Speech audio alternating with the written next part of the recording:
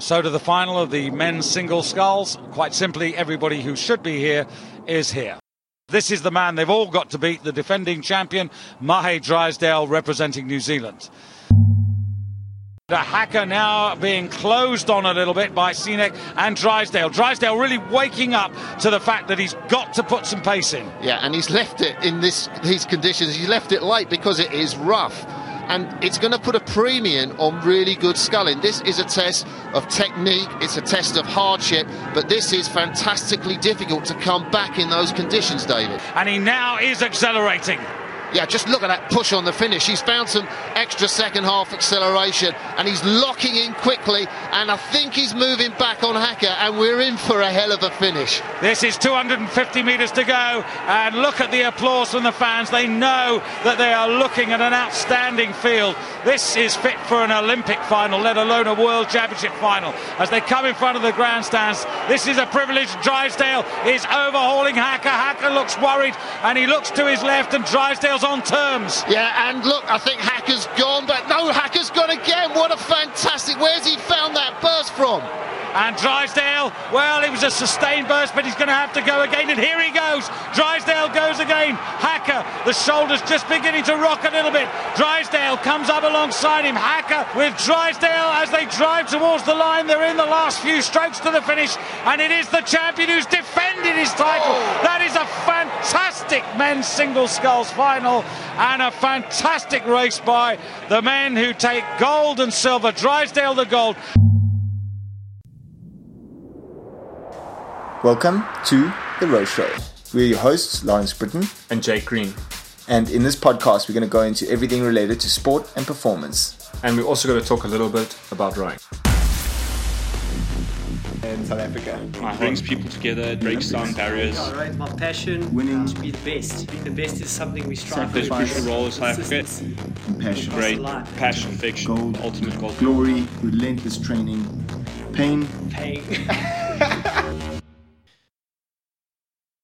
Hello, ladies and gents, and welcome to another amazing episode of The Row Show. As always, it's myself, Lawrence Britton. And it's me, Jake Green. And today we have the second part of Mahé Drysdale.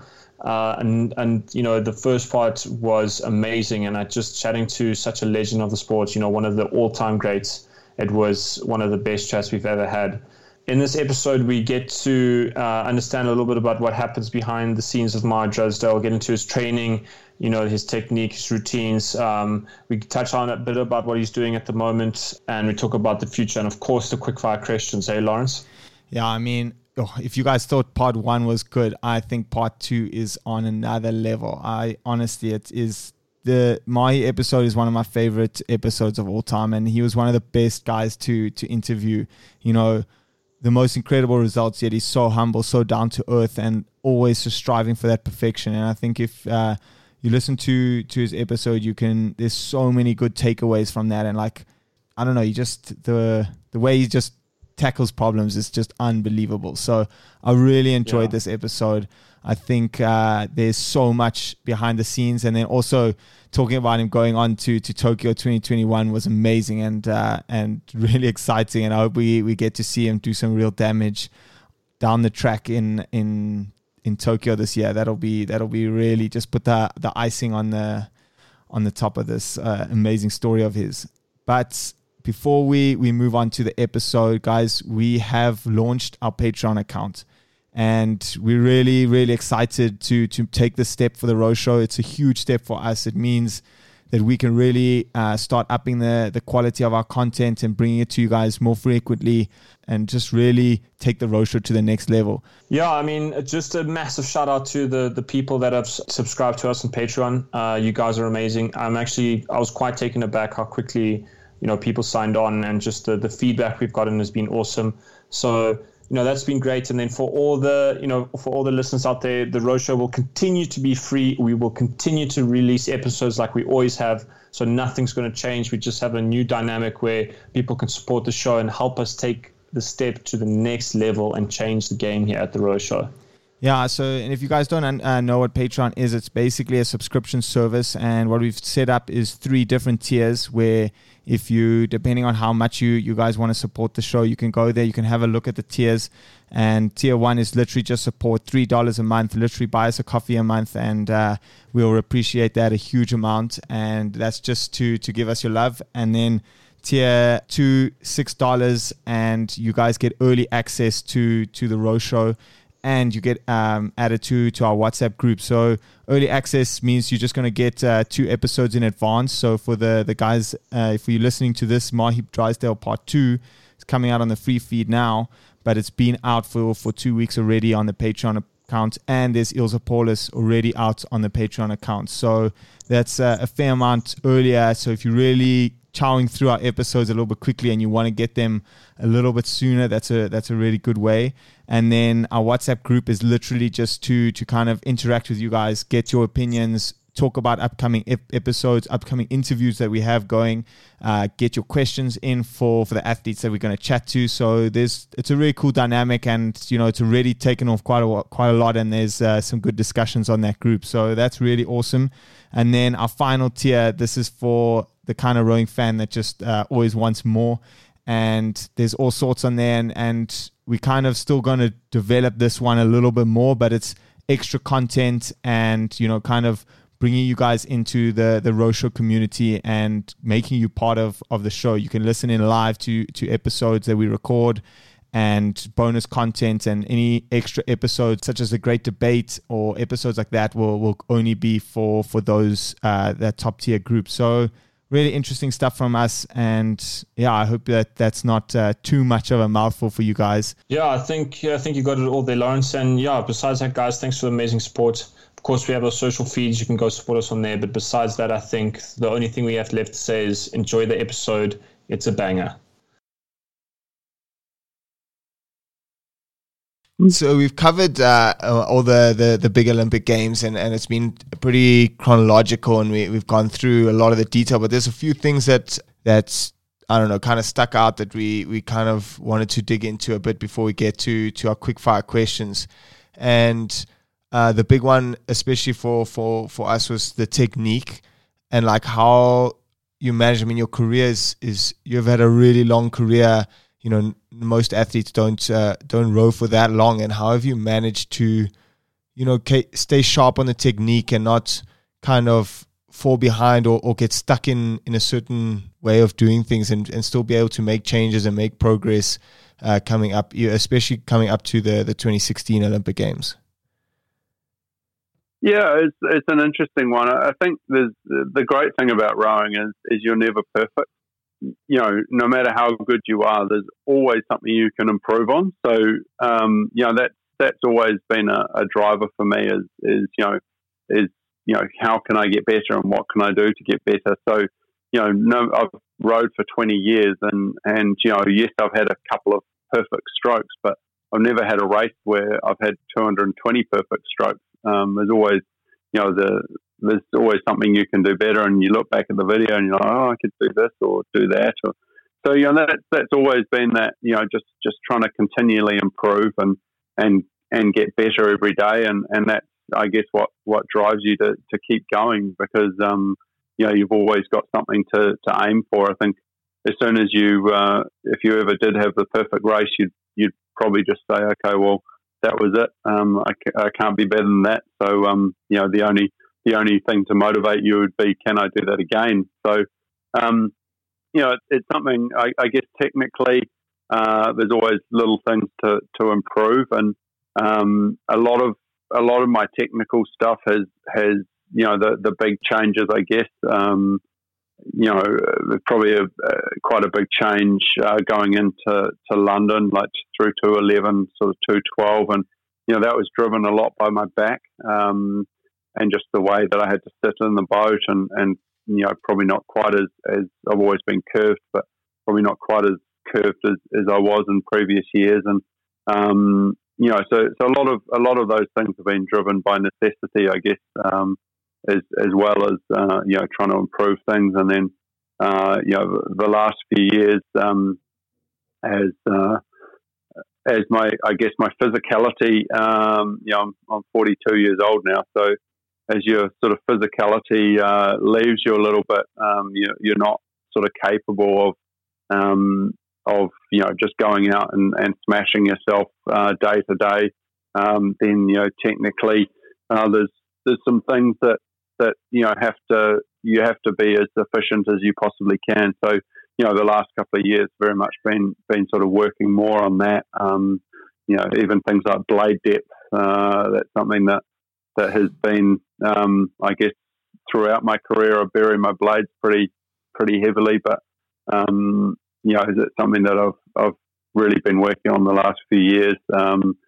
But ultimately, anything that you change, you need to make sure it's making the boat go faster. If it's not going to make the boat go faster, then don't worry about it. And I know Dick is someone, he's always said, look at the blades, look at the boat. It doesn't matter what's going on within the boat, as long as and I very much believe in that. Whatever happens to your body, it doesn't really matter as long as it's not affecting, the way that the boat's moving. And as soon as it affects the way the boat moves, then it needs to change. But, if effectively your stern is your best coach, and, if you're not stopping it, you're picking it up effectively, then it doesn't really matter too much how you do that. That's I guess, what I'd say on technique. And I think you see across the world people winning in different ways. No, of course, and I think rowing's a wonderful sport where there are many different ways to skin a cat. And I think it just reminds me of the chat with Drew Ginn. That was a fantastic chat where we got into technique and rhythm and whatnot. But looking at your rowing, just being a little bit more specific, I think when you look at your stroke, one thing that stands out is you have quite an aggressive catch, and I'm interested to know if that's something that you aim for and that you've coached for, or is that just something that's just an aspect of your personal rowing stroke that's always been there? Is that aggressive catch? Yeah, it's probably from a couple of things. Obviously, it's the aim is picking up the stern as quickly as you can. And for me, that's sort of the way that I've done it. Is just making sure those blades are in and locked as quickly as possible. And that's probably the biggest reasoning, as I was just talking about the blade depth, and that's partly because of that aggressive catch. So it's something that I have very much been working on the last couple of years, but it's just trying to find that balance where you can still pick up the stern quickly, with being a little bit nicer, I guess, into the water. So, those are all things. But again, it's not something that I went in, I'm going to slap the catch in here. That's definitely not the intention. It's kind of more, I want to pick up the stern, and that was kind of the way that it just sort of developed, that when I got the blades in quickly, I could pick up the stern effectively. So that's probably a lot of my technique is probably more a result of trying to move the boat than actually thinking, okay, this is how I'm gonna do this. I think I very much subscribe to, I guess, I think it is similar to what Drew sort of talks about. It's that feeling, it's that rhythm, and you've got to try to find that, and your way to find that. So it's all about how that boat feels and how you're moving it. Yeah, it's always awesome to talk about rowing technique, and as you say, like there's so many different ways to get it right. There's no like textbook, okay, this is how you do it, and if you do it like this, you're gonna win. There's so many different opinions, and as you say, it's like it's finding your way, and that's, I think, one of the most beautiful parts of rowing. And going into we want to just touch on the 2020 campaign of yours, and you took 2017 off, and then you came back and rode in the quad. and then moved into the 8 for 2019. And, was your plan, well, did you know that you weren't done with rowing after 2016, or did you kind of call it a day and then get pulled back into it? How did that return to rowing work out for you? Yeah, it was an interesting one, because leading into Rio, I very much thought that I was done. This was going to be my last Olympics, and I probably that was probably up until the last 3 months, and then the last 3 months going in, I was kind of like, I'm really loving this still, and I felt like I was still as good as I could be. Going into Rio, and I thought maybe I've got one more in me. So it was actually quite quickly after Rio that I decided I wanted to carry on, but had some family commitments, and we had our second child born in January after that. So I wanted to be at home for a while and be a dad, and so that's what I did. And that was fantastic. Just being having something completely different. But that time off. I guess, as I said, I had that time off in 2013, and that time off in sort of end of 2016, 2017. That was harder to come back from, just being that much older. So it was pretty tough. Few months just trying to get back into shape, and the goal was always the single, to stay in the single, and obviously we had Robbie Manson, and I was unable to get that seat, and it's funny sometimes how things work out, because that 2018 I would have never tried the quad had I not made it in the single. But that was probably one of my most rewarding years in rowing, and I was still very proud of what we achieved as a crew there, because we were together for 5 weeks, and that was basically because I lost the trial in Lucerne at the World Cup, and then I had a stress fracture there, so I had to have a few weeks off, and then by the time I got back, we had 5 weeks together to put a world championship sort of campaign together, and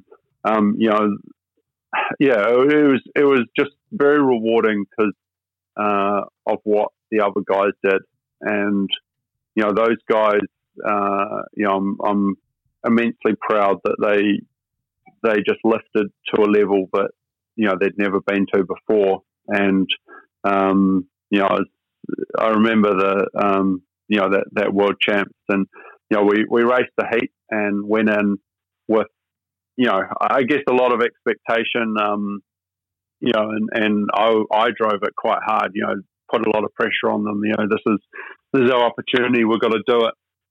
And we had a shocking heat. And it was interesting. It was a real learning for me, because I was putting my preparation and my attitude onto the crew. This is how we prepare. This is how we do it, and it didn't work for them. And so it was really interesting those few days afterwards, because we sat down. We probably learnt more about each other in those next couple of days than at any point. And I realised that what makes me good and how I prepare is how I prepare, and that's what works for me. But for other people, they have to prepare. So sort of from that, we agreed that, in preparing for the race, we would all go away and we would prepare how we needed to prepare, and we would show up at the boat ready, individually ready. And when we put our hands on the boat, then we were a crew and we were going to do it together. And, after that repechage, we had the Aussies who were good, and we had the Lithuanians who are the world champions, and we had to beat one of those crews to make it through to the final. And a men's quad from New Zealand in this era has never made an A final, so it was a lot of pressure, and there was but again, we had a great race and we beat the Lithuanians and made the final. And as I say, I was just so proud of those guys, because after that race, I thought, okay, well, we've made the final, but we're done, because they were in all sorts of they just never raced that hard, and they'd found their level. Was I guess found their limits were well beyond what they thought they were. And just looking at them physically, I was like, there's no way these guys can bounce back in 2 days and race like that again. And we got into the final, and we're right up the front of the field, and I was like, man, these guys this is incredible. And it was a really good lesson, because what I brought to that boat was not, I wasn't able to make the 4 or 5 seconds that those guys found. Just from my physicality, it was just, I guess, my presence in the boat helped get everything out of those guys, and that was awesome. And I'm just really proud of what we achieved. And a bit gutted we ended up finishing 4th by 0.1 of a second, because it would have been nice to come away with a bronze medal. But it was still a pretty special regatta, and it was pretty awesome to be involved in that crew. So it was a really weird year, because obviously I had that disappointment of not getting the single, but then in hindsight I got to try something that I would have never tried, and as I say, was one of the most rewarding experiences in my career. So that was a really interesting one, and I guess that led on to the following year with the opportunity to with Hamish coming back to 1 row of Hamish, but 2 to try something and try to get an 8 going. And it was a pretty rewarding year. We had a good year, and pretty proud of what we achieved. Probably our highlight of that year was that Henley final. That was just one of those days that you put everything together, and we absolutely destroyed that British 8, which was incredibly satisfying on their home water. But unfortunately, we didn't quite qualify when it counted, and again, just brutal race, with half a second, just being the difference between that field. So I mean, so you touched on a lot of stuff there, and then the one thing that we wanted to ask about there is, we saw on Instagram that you actually did quite a lot of pairs rowing with Hamish, and was that how was that, and then was that actually an option, or was the 8 always the main focus? Well, I guess at that time we already had a pair, and they're a good pair. So they'd already been selected, so there was never an option for that at the time. But in saying that, we were rowing a pair together because we were both. Well, I was trying to get back to sweep, he was trying to get back to rowing, and the other guys were training sort of 20k, and we were only doing 12 or 16, just trying to build up. So there's never really any thought that was a boat. It was a means to an end to get us back into the 8, and even some days we'd go in the 8, we'd do 16k or so, and then we'd go out in the pair, just so the other guys could go and keep training in the 8. So it was great. I guess rowing with him, but the goal from the outset when Hamish came back was the 8. So that was what we were very much focused on. Yeah, and I think obviously it must have been quite disappointing, but I think if you look at just as an outsider and you look at last year's world champs, and it's really interesting to listen, because I mean at the beginning of the conversation I remember you speaking about what it was like post 2000, and it was like there's no one around and it was hardly anyone there. And then you look at last year, and like New Zealand is pretty much competing in every single most events that are out there, and I think there's so much potential, and there's so many opportunities, and you're looking over your career and all the guests you've spoken about. It's incredible what disappointments, how those can manifest and catalyze into fantastic success later on.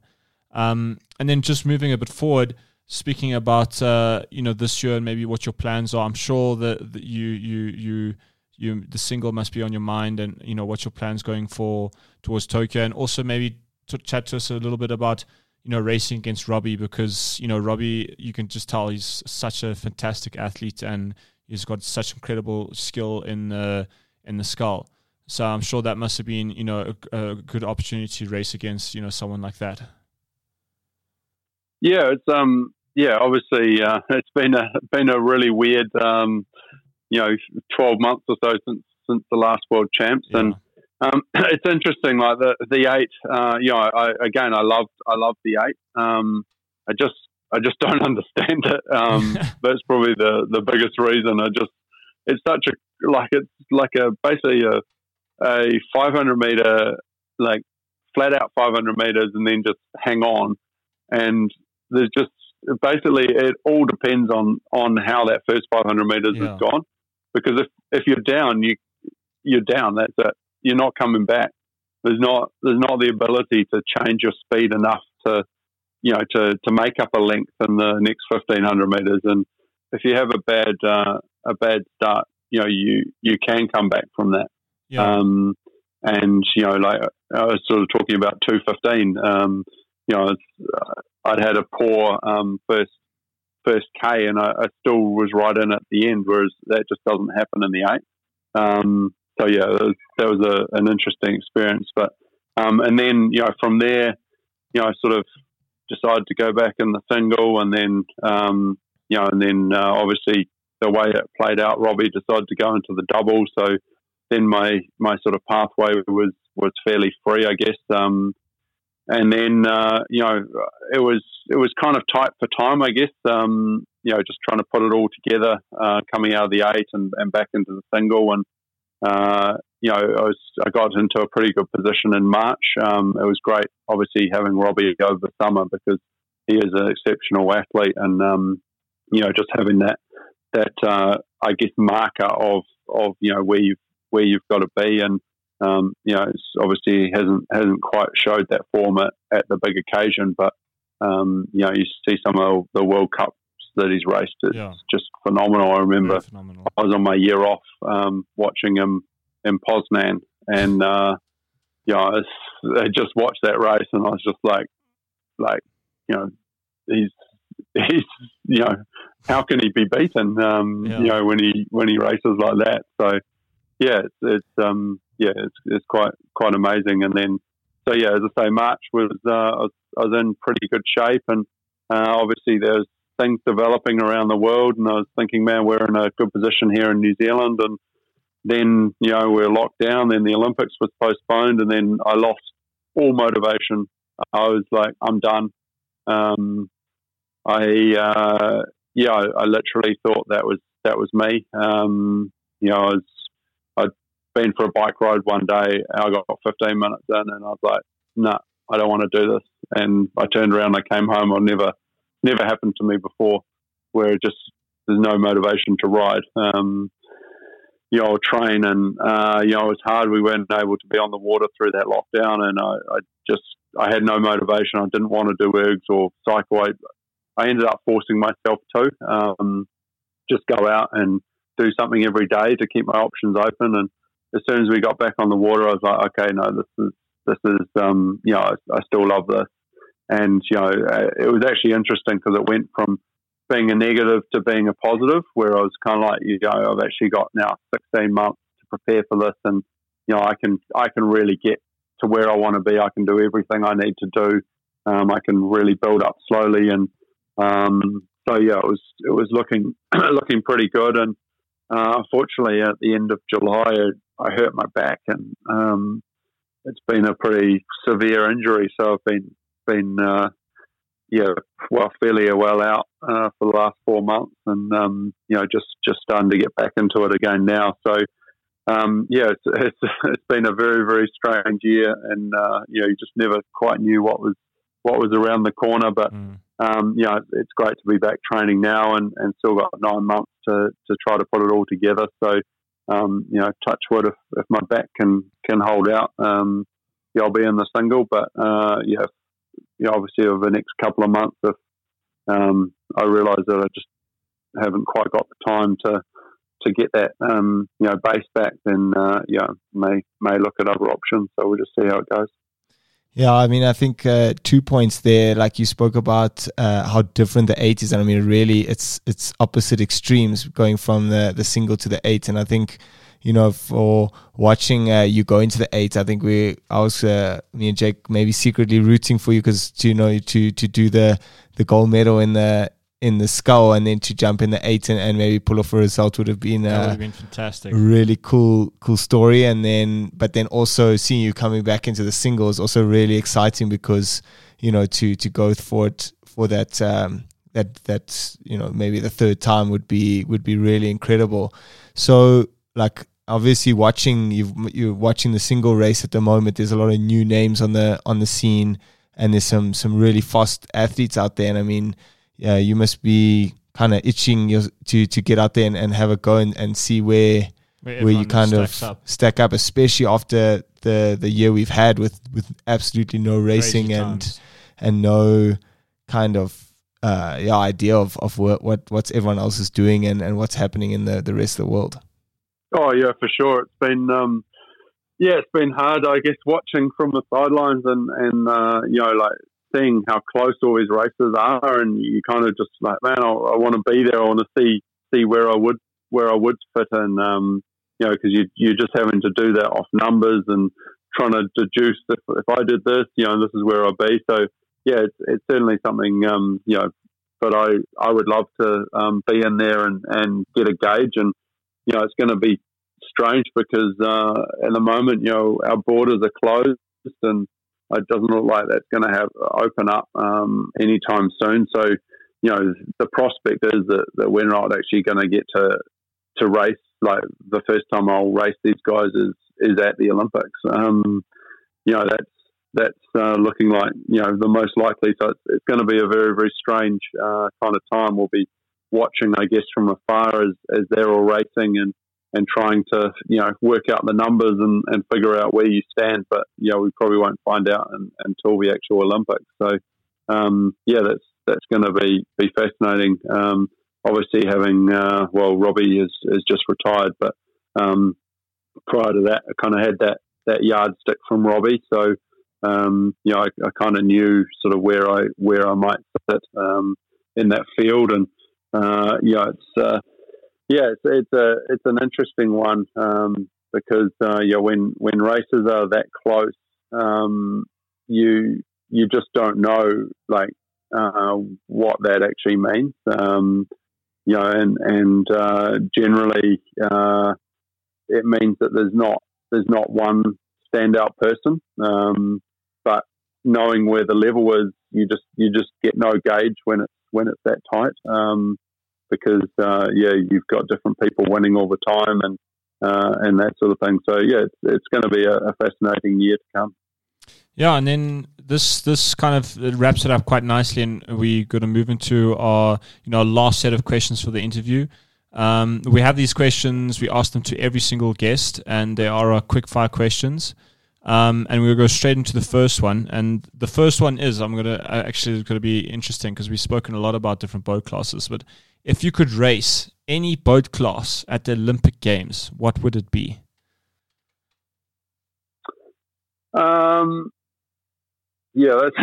a tricky one. I think the single is definitely the one that I love, and it's just that sort of gladiatorial kind of race.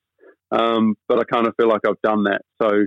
I think I'd have to go with the 8. That was, that was what the goal was. And in saying, the 8, the one thing that I guess I was in awe of last year in the 8 was the Germans, and just the ability to be so consistent race after race and just keep performing. It doesn't matter where they are, like in that first 500, they find a way to come through and win. That was probably the one thing that I certainly took my hat off to, and I would have loved to be able to achieve the same. Just that consistency in a boat like that is absolutely phenomenal. Yeah, I mean, we've spoken about it before, where like the Germans, they're one of the few crews that has the ability in the 8 to change speed. And I mean, you spoke about how difficult it is to change speed in the 8, and yet somehow they manage to do it every now and then when it counts. Yeah, no, it is amazing to see. I'd love to be in there. Maybe jump in their boat for a couple of races, just see what it's like. Yeah, I think jumping in their 8 would be, I think, terrifying and awesome at the same time. I think it would be quite an eye opener, especially when you watch the starts and sometimes it looks so kind of relaxed and easy, but you know that when you're in the boat, it's a little bit it's going to be a little bit different. So the next question we have is, if you could choose any 3 people from anywhere, anytime, to jump in a 4 or a quad, which athletes would you choose? I think I'm gonna go with rowing athletes, because they're who I know the most, and I think this has probably changed over the years, but I think right now I would love to row with Kerry and Grace from the women's pair. They're just absolutely phenomenal. I've never seen a pair like the way I've trained alongside them, and I can't quite figure out how they make the boat go so fast. So I want to be in a boat with them so I can try to figure that out. And then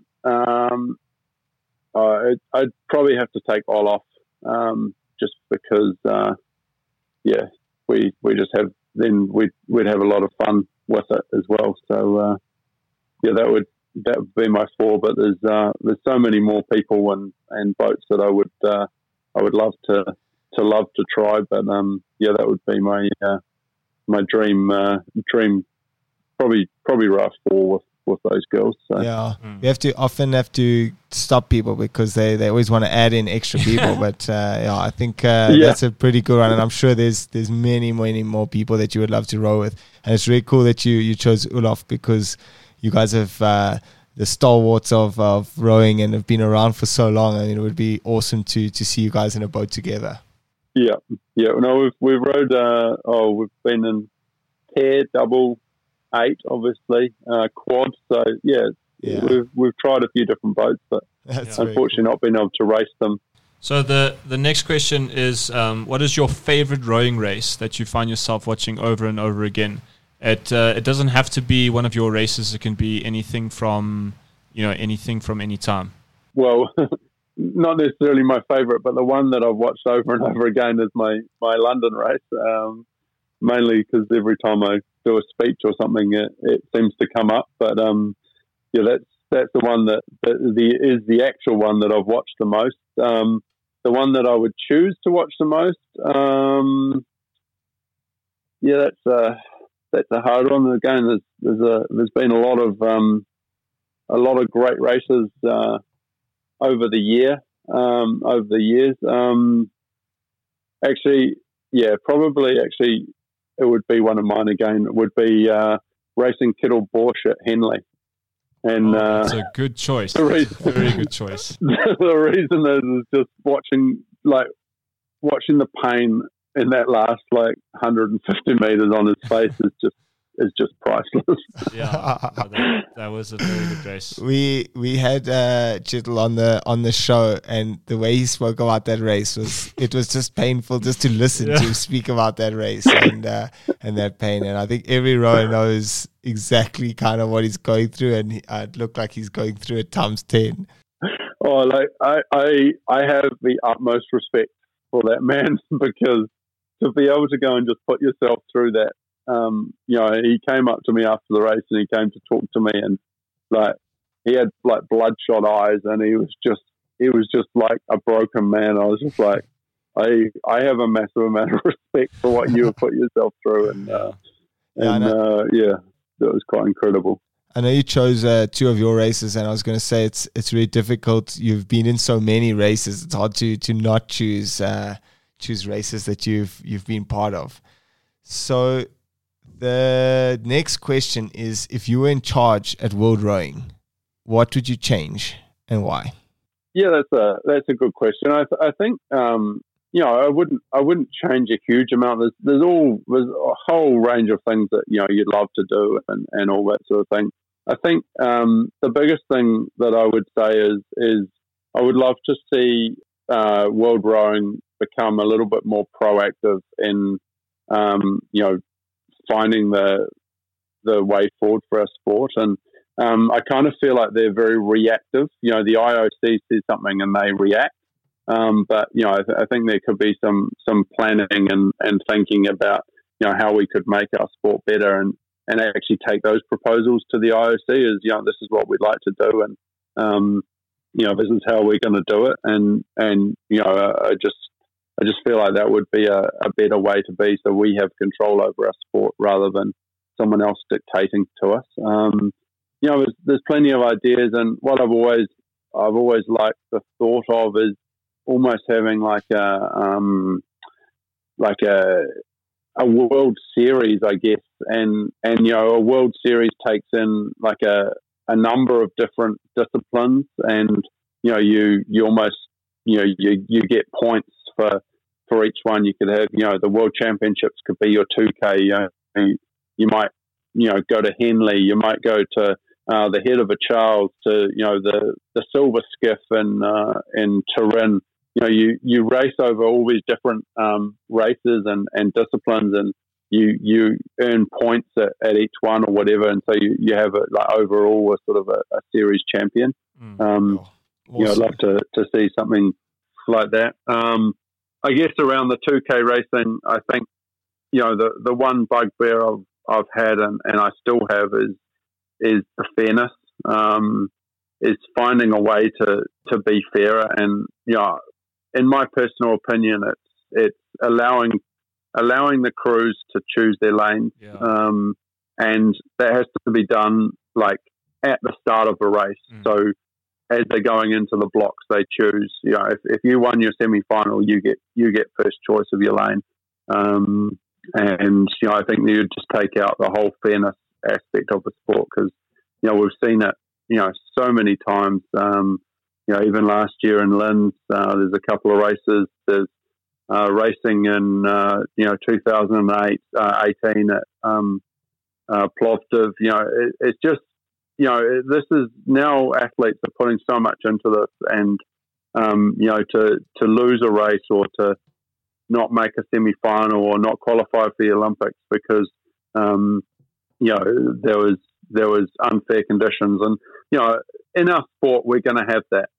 We're going to have unfair conditions. That's just the nature of it. But that's why you win your races is you get your first pick, and if you don't win your race and you don't get first pick, well, you got no complaint, because there's just no unfairness. So that in my mind, that's how you change that. Yeah, I definitely is allow 100% agree. Yeah. It's like it makes so much sense, and most of the time it's going to be pretty straightforward. The weather's going to be flat or pretty thing, and people are going to choose the middle lanes. But when it's a bit crossy and there's a bit of a discussion, first it adds a whole discussion element to the sport from a spectator point of view, and then it puts peace of mind to the athletes, because they get to choose the lane that they're racing. It puts responsibility in the athlete's hands. And when you're coming into a situation where things are looking a little bit dodgy and unfair, then rather instead of having the responsibility rest on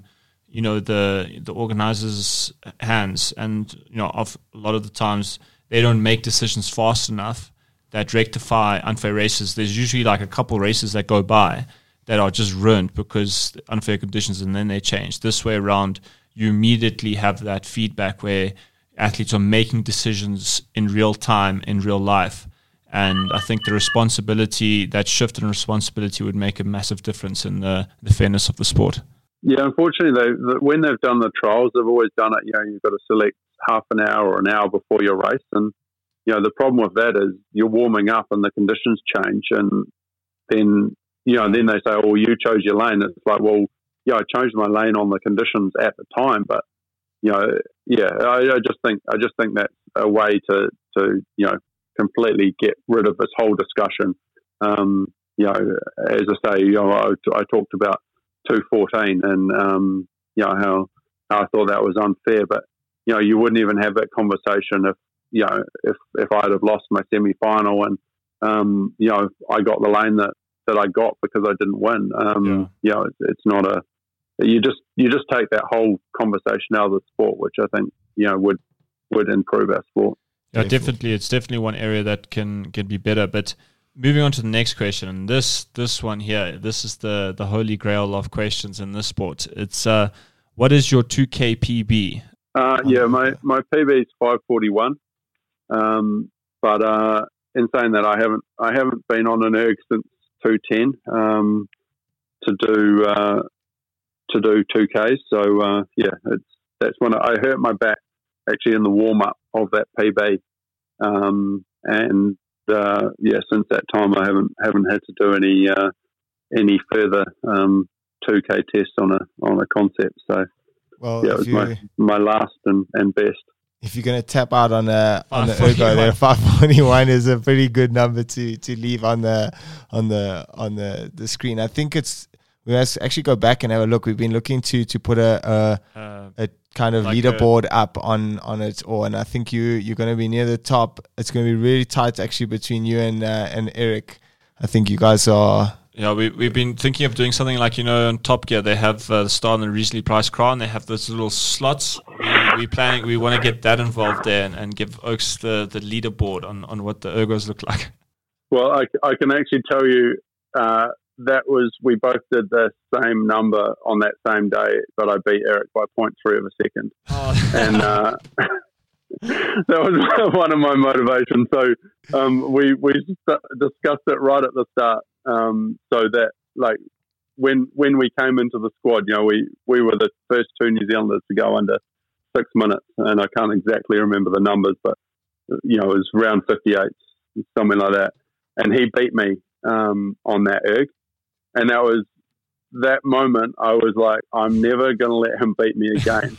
And so from that moment until I finished doing ergs, he never beat me on an erg, and sometimes it came down to 0.1 or 0.2, but he never beat me again on any erg that we did. So that was a thing of pride, I guess. That's what I say, because I remember that one because I hurt my back in the warm up, and I was like, my back's pretty sore, and we had our 2K, and I knew what Eric had done, and I was like, right, I'm not going to let him beat me. So I went and pulled a PB. Oh, it's so actually, cool. Just looking back now, it must be quite nice. I mean, you spoke about how you and Eric went through the development program together. It must be quite nice from just looking at how his career took off and what he's done in the pair is incredible. So I mean, it must be pretty cool to see almost a compatriot and a peer that's come from a very similar origin from that you have and gone into to achieve such great things. Yeah, no, it is, and that's the thing. I think our team, especially early on, it was like a family. Because as I said, in 2005 we had 11 athletes, so we knew each other so well, and feeding off that success. And I know in London, it gave me a massive amount of confidence. They came down the course and finished their race just before I went out for my race, and to see them win in such dominant fashion, I was like, well, prognostically, I know where I sit against them, and if they're doing that, I've got a lot of confidence that we're on the right track to go and replicate that. So I think that's been the theme with New Zealand rowing across the whole time is that competition, but ultimately that competition and support is fantastic. And as I say, like Kerry and Grace, a women's pair shouldn't be a training partner for a men's single, but they're so fast that they are, and just watching them, the way that they can train and stuff is fantastic. Just being there every day and pushing each other to those levels is awesome. Yeah, and it's always quite exciting because you spend the whole season racing your teammates and competing against them, and it's quite brutal at certain times. But then you travel overseas, and then you become like one team, and everyone is kind of the support is so good and feeding off each other, and it's I think it's a really cool, healthy environment to be a part of. Yeah, it is, and we're very lucky here to have so many great athletes. Yeah, and so many athletes setting the standards so high, and knowing that, okay, if you can box with these athletes on the prognostic sheet, then you're in the running for good results. So the last question from us is, if you could choose a different sport to go to the Olympic Games in, which sport would you choose? Yeah, again, it's just I love sport. So,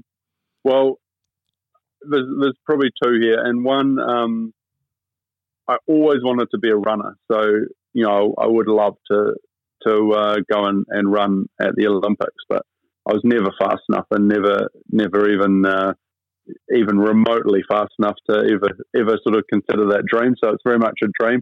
And the other one is cross country skiing, and again, it's just so much like rowing, that aerobic base, but we do a little bit of it and just absolutely love it. So I'd love to go and race on the snow as well.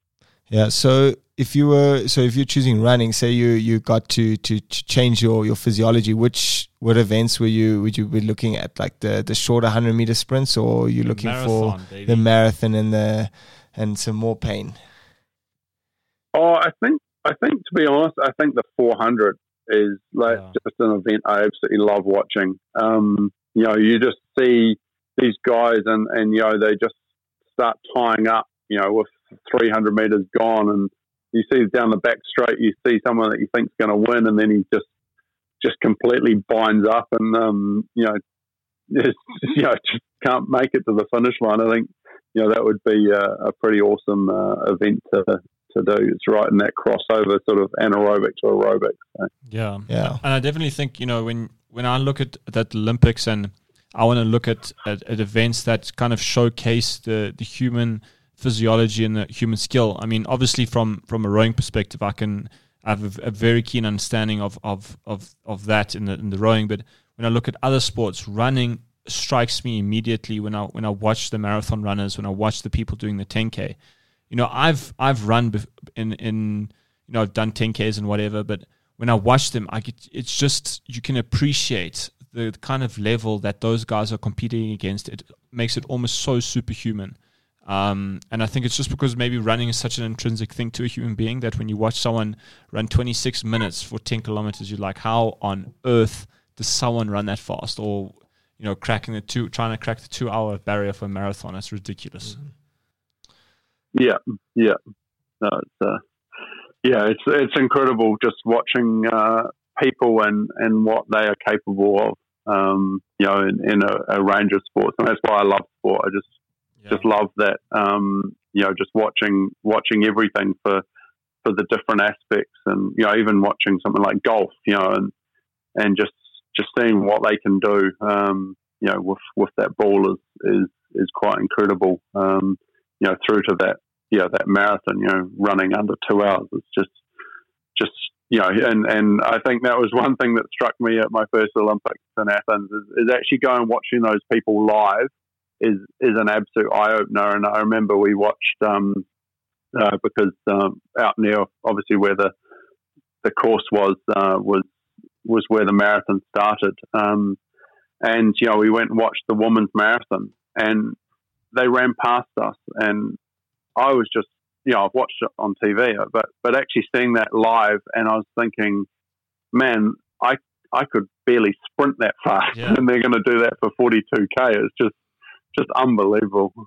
Yeah, I mean it is so crazy, and I think it's one of the cool parts about the Olympics is like, when we go to World Champs, it's just rows around you, and even that's pretty amazing and pretty cool. But then you go to the games, and it's every single sport, and it's heroes that you've looked up to for so many years, and it's just a really special place to be in, I think. Yeah, that's what I love, and we're so lucky in rowing because we finish after the first week, so then.